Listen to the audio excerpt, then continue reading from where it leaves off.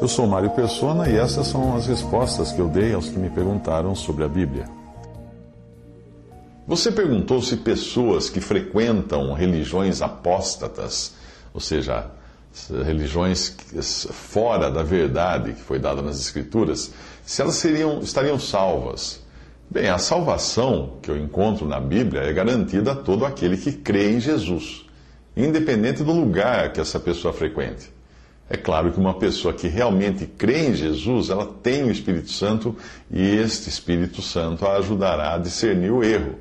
Eu mesmo fui convertido e católico durante um ano, até descobrir os erros da religião católica, quando eu comecei a ler a Bíblia, ler com afinco a Bíblia.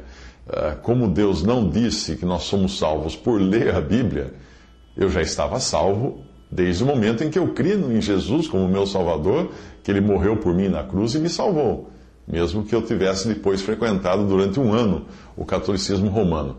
A maioria dos grupos cristãos concorda nas verdades básicas do cristianismo, isso inclui o catolicismo romano, que é a morte expiatória de Jesus e o fato de ele ser o Filho eterno de Deus encarnado, ou seja, Deus Filho, que é uma das pessoas da Divina Trindade, e também que a sua morte e ressurreição fazem parte da doutrina básica, fundamental da doutrina cristã. Então, isso você vai encontrar no protestantismo e você vai encontrar no catolicismo. Essas doutrinas básicas, que Cristo veio ao mundo, Ele é Deus, Ele é o Filho de Deus encarnado, que veio ao mundo para morrer e, em nosso lugar, levar os nossos pecados na cruz e ressuscitar ao terceiro dia. O credo apostólico, que costuma ser rezado nas igrejas católicas e em algumas igrejas protestantes, está correto. Essa é a fé cristã. Porém, religiões como Testemunhas de Jeová e Mormons, e até mesmo espíritas, que se dizem religiões cristãs, não creem na divindade de Jesus. Portanto, elas não podem ser colocadas como religiões realmente cristãs.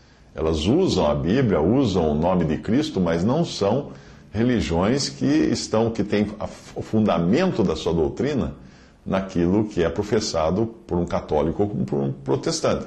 Que Cristo é Deus, Jesus Cristo é Deus, vindo ao mundo em carne, que morreu na cruz e ressuscitou ao terceiro dia. Morreu na cruz para levar os nossos pecados.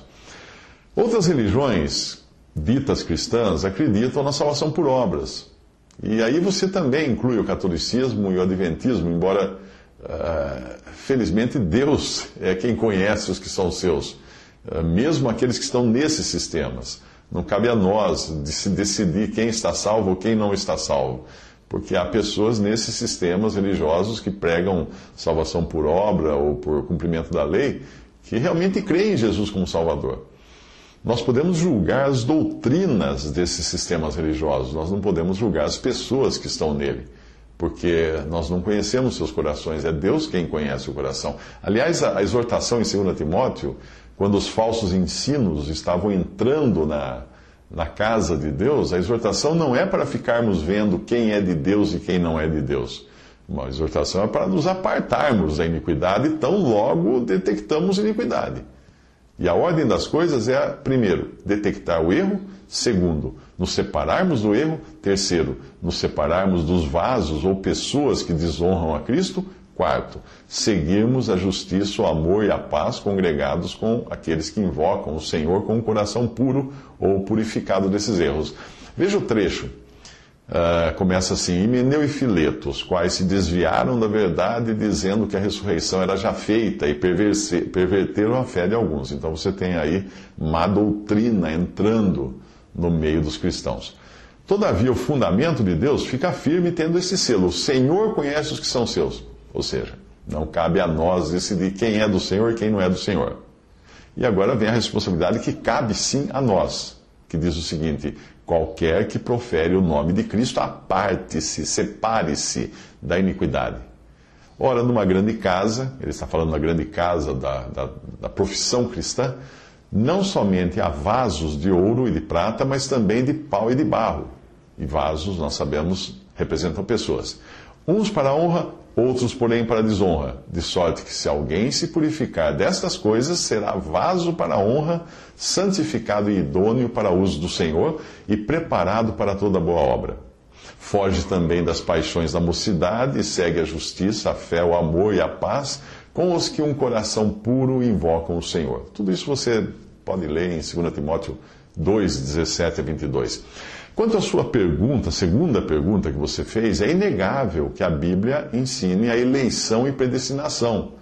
Mas a Bíblia também ensina que devemos pregar o Evangelho e que o pecador tem responsabilidade de crer no Salvador.